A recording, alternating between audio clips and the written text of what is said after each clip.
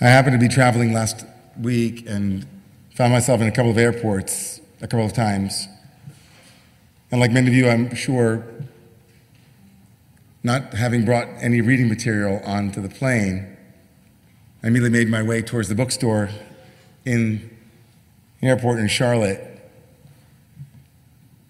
And one book out of all the books that were there leapt off the shelf, kind of grabbed me. Now, Daniel Pink is not an author that only grabs me. He's written best-selling works like Drive, A Whole New Mind, When, and many more. But his newest book, The Power of Regret, it hit me like a ton of bricks. I'm somebody, as my wife will tell you, who's tried his whole life to not regret, and I regret that.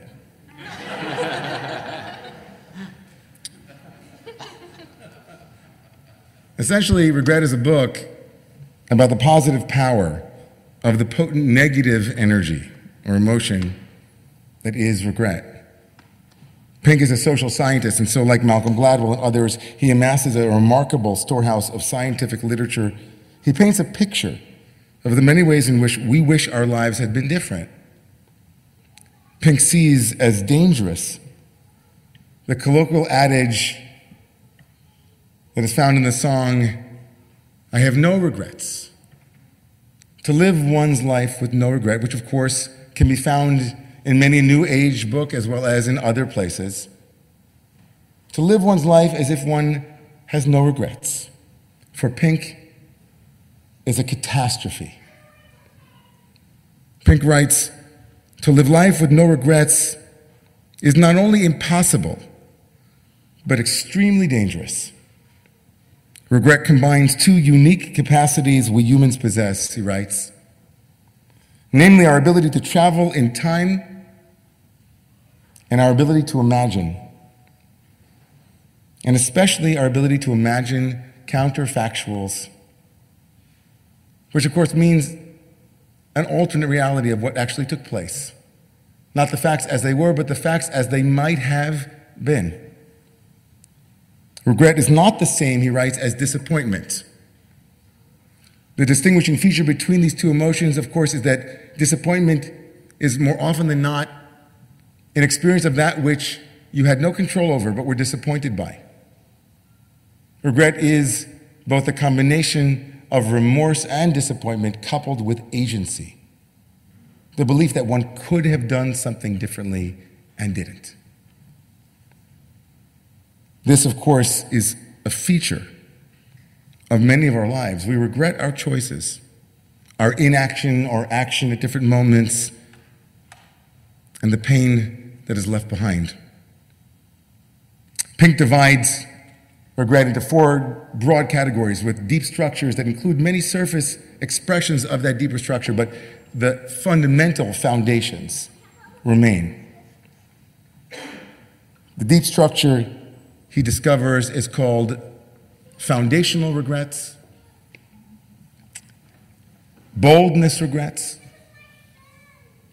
moral regrets, and connection regrets.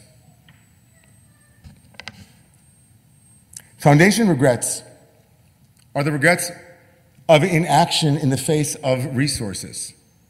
Foundational regrets are things like, I had all the time in the world to read books before I got married. And now I wish I had used that time. Foundational regrets are, I could have eaten differently. I could have put more into the stability place in my life. That's a foundational regret. And in that swath, that bucket of regret, things like, I wish I would have gotten another degree. I would be more stable. I wish I had saved when I had the money and now I haven't. Those foundational regrets are the first category. The second category are boldness regrets. I met her on a train, said one man in his remorse. We connected right away, and as she got off the train in Belgium, I, with my ticket to continue on to Paris, I should have gotten off the train. I should have been bolder. I should have taken a risk. In contrast to the first bucket of foundational regrets, the regret in the category of boldness is not about what you had all the time and energy to do, but what you didn't take a risk on? Why didn't I try? Why didn't I drop out? Why did I listen to my parents when they said I should be a doctor when I knew I should have been a rabbi? The second and third categories, moral regrets and connection, are where we're going for the rest of this Devar. Moral regret includes all manner of remorse and regret and wish I had done it differently. I could have, I should have done when it comes to the violation of our own moral and ethical code. I should have. I should not have deceived. I should have had fidelity. I shouldn't have taken that chance of breaking my code. One mother wrote about how she had yelled at her child when her young child had spilled something on her uniform and held that for the rest of her life. She had broken her own code and felt she was in violation, a lack of alignment, something was off. She was in dis-ease around it. That bucket of moral choices is broad, but nonetheless it shares the deep structure, says Pink, of moral regret. And the last bucket, of course, is the biggest one, connection regret. I had all those friends, but I just lost touch.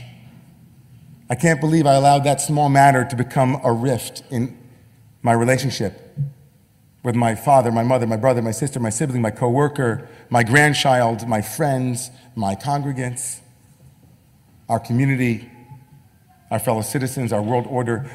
The regrets of connection are about the basic structure of our life, which needs love, and we didn't maximize love. And Pink's argument is that the power of regret allows us, it forces us, because it sears itself into our hearts and minds, because we are left with the counterfactual of the way things could have been but were not, becomes, if used appropriately, the impetus, the catalyst for future growth. And that those who lack remorse and regret, those who actually avoid remorse and regret because they say things that are fanciful, like, I would like to live my life with no regrets. I have no regrets. I don't live that way. I just go forward. Pink argues that actually, first of all, is impossible.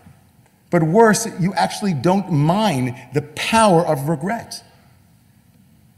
If used properly, says Pink, regret becomes the way that we change our world for the better.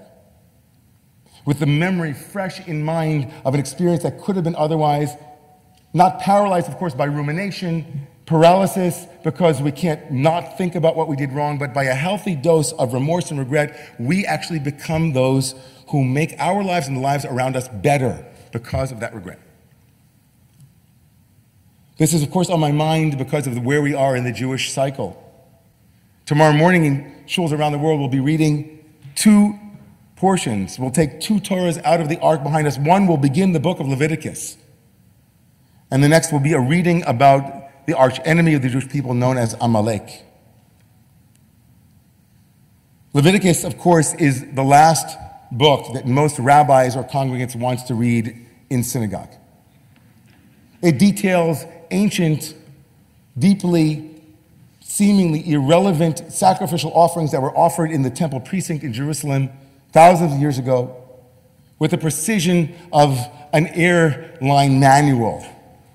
Which animal for which sin, which animal for which celebration, which animal for what. But at its core, the sacrificial system is rooted in one word, korban, which means intimacy, to come close.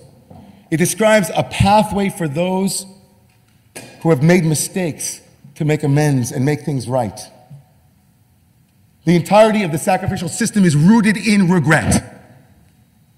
The entirety of the sacrificial system is rooted in the reality that human beings have the ability to look at their lives and say, wow, I screwed that up, but now what do I do with it?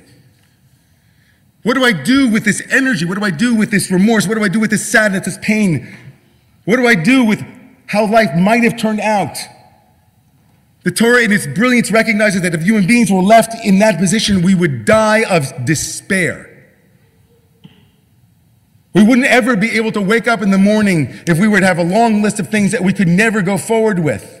And it wouldn't help to listen to Ad Yashanti until we were blue in the face, or to read Tibetan Buddhist manuals about non-duality. It wouldn't matter, because in the end of the day, we human beings are pre-programmed, hardwired to notice what we could have done differently, to notice our mistakes, and we would sit with that burden.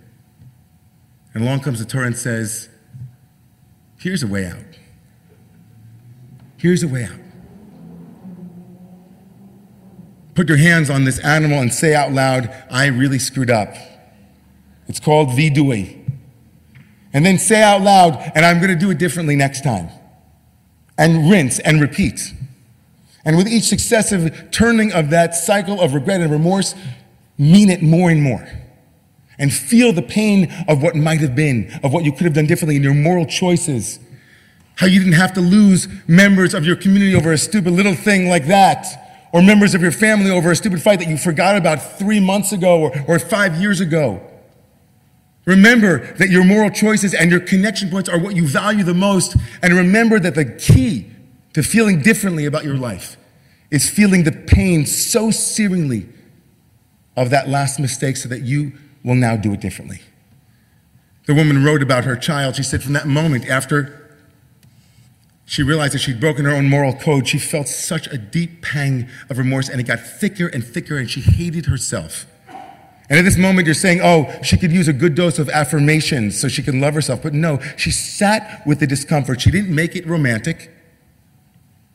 She felt how she had violated her own code. And she wrote anonymously that she never did it again. And to this day, it keeps her up at night. She still thinks about it, like King David, who said, Libi halal b'kirbi, et chata'ai natati, I place before me at all times. So that when it comes again, as Maimonides says, you do it differently. Because that's human growth. And we read about Amalek, our arch enemy. The name of that parsha is called Zachor, remember. Zachor asher asalacha Amalek b'derech b'tzeitcha miMitzrayim asher korcha b'derech. The original never again is Amalek. The original never again in Jewish history is, it happened once, watch for the signs, it'll happen again if you're not diligent, if you don't look closely. You might become, as Elie Wiesel wrote, apathetic. You might become inured because the news cycle will change, and the image of children on streets who have been taken by shrapnel, dropped by a deranged, pathological narcissist, will become banal. Never again. Do it differently this time. Do it differently this time. Use your remorse, your regret as a civilization, as a society, as a culture, as humanity, to do it differently. It screams to us each and every week, month, year of our lives individually, of our lives collectively, and of our global community. Don't forget. Use the pain of what was and what might have been as a catalyst for what yet could be and should be in the world. It's hard not to look back over the last 2 years and imagine both disappointments and remorses and regret.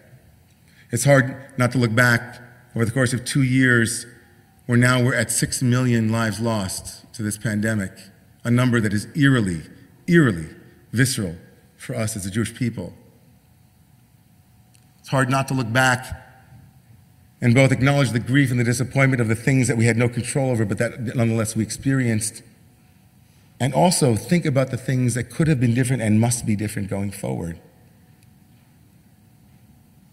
It's so vital for us as humans in this community called humanity to work with the angst and the pain of choices made or not made, so that we might become better able to harness that power to make new choices. It's the same here, of course, locally in the Roma community. It's hard for me as someone who, as I said when we started, thinks about all the counterfactuals all the time. It's hard for me to not think, as we open up again and see one another, that there'll be faces that we miss, that there'll be faces that are no longer here, or they're faces that we have to get used to seeing again. It's hard not to replay moments in this community, in my own heart and mind, about the way things could have been and should have been, but weren't. That lives with me each and every day. And I'm sure it lives with many of you here in this community. And I feel strongly that that regret will become a catalyst for future growth, for things done differently, for mistakes avoided this time. That is the promise of the power of regret. That is the promise of the power of Vayikra, of Korban, of coming close, of knowing that there is a path to do things differently. And it is the warning and the exhortation of Parshat Zachor. Never again. Rise up. Do it right this time, or you'll regret it. Please rise.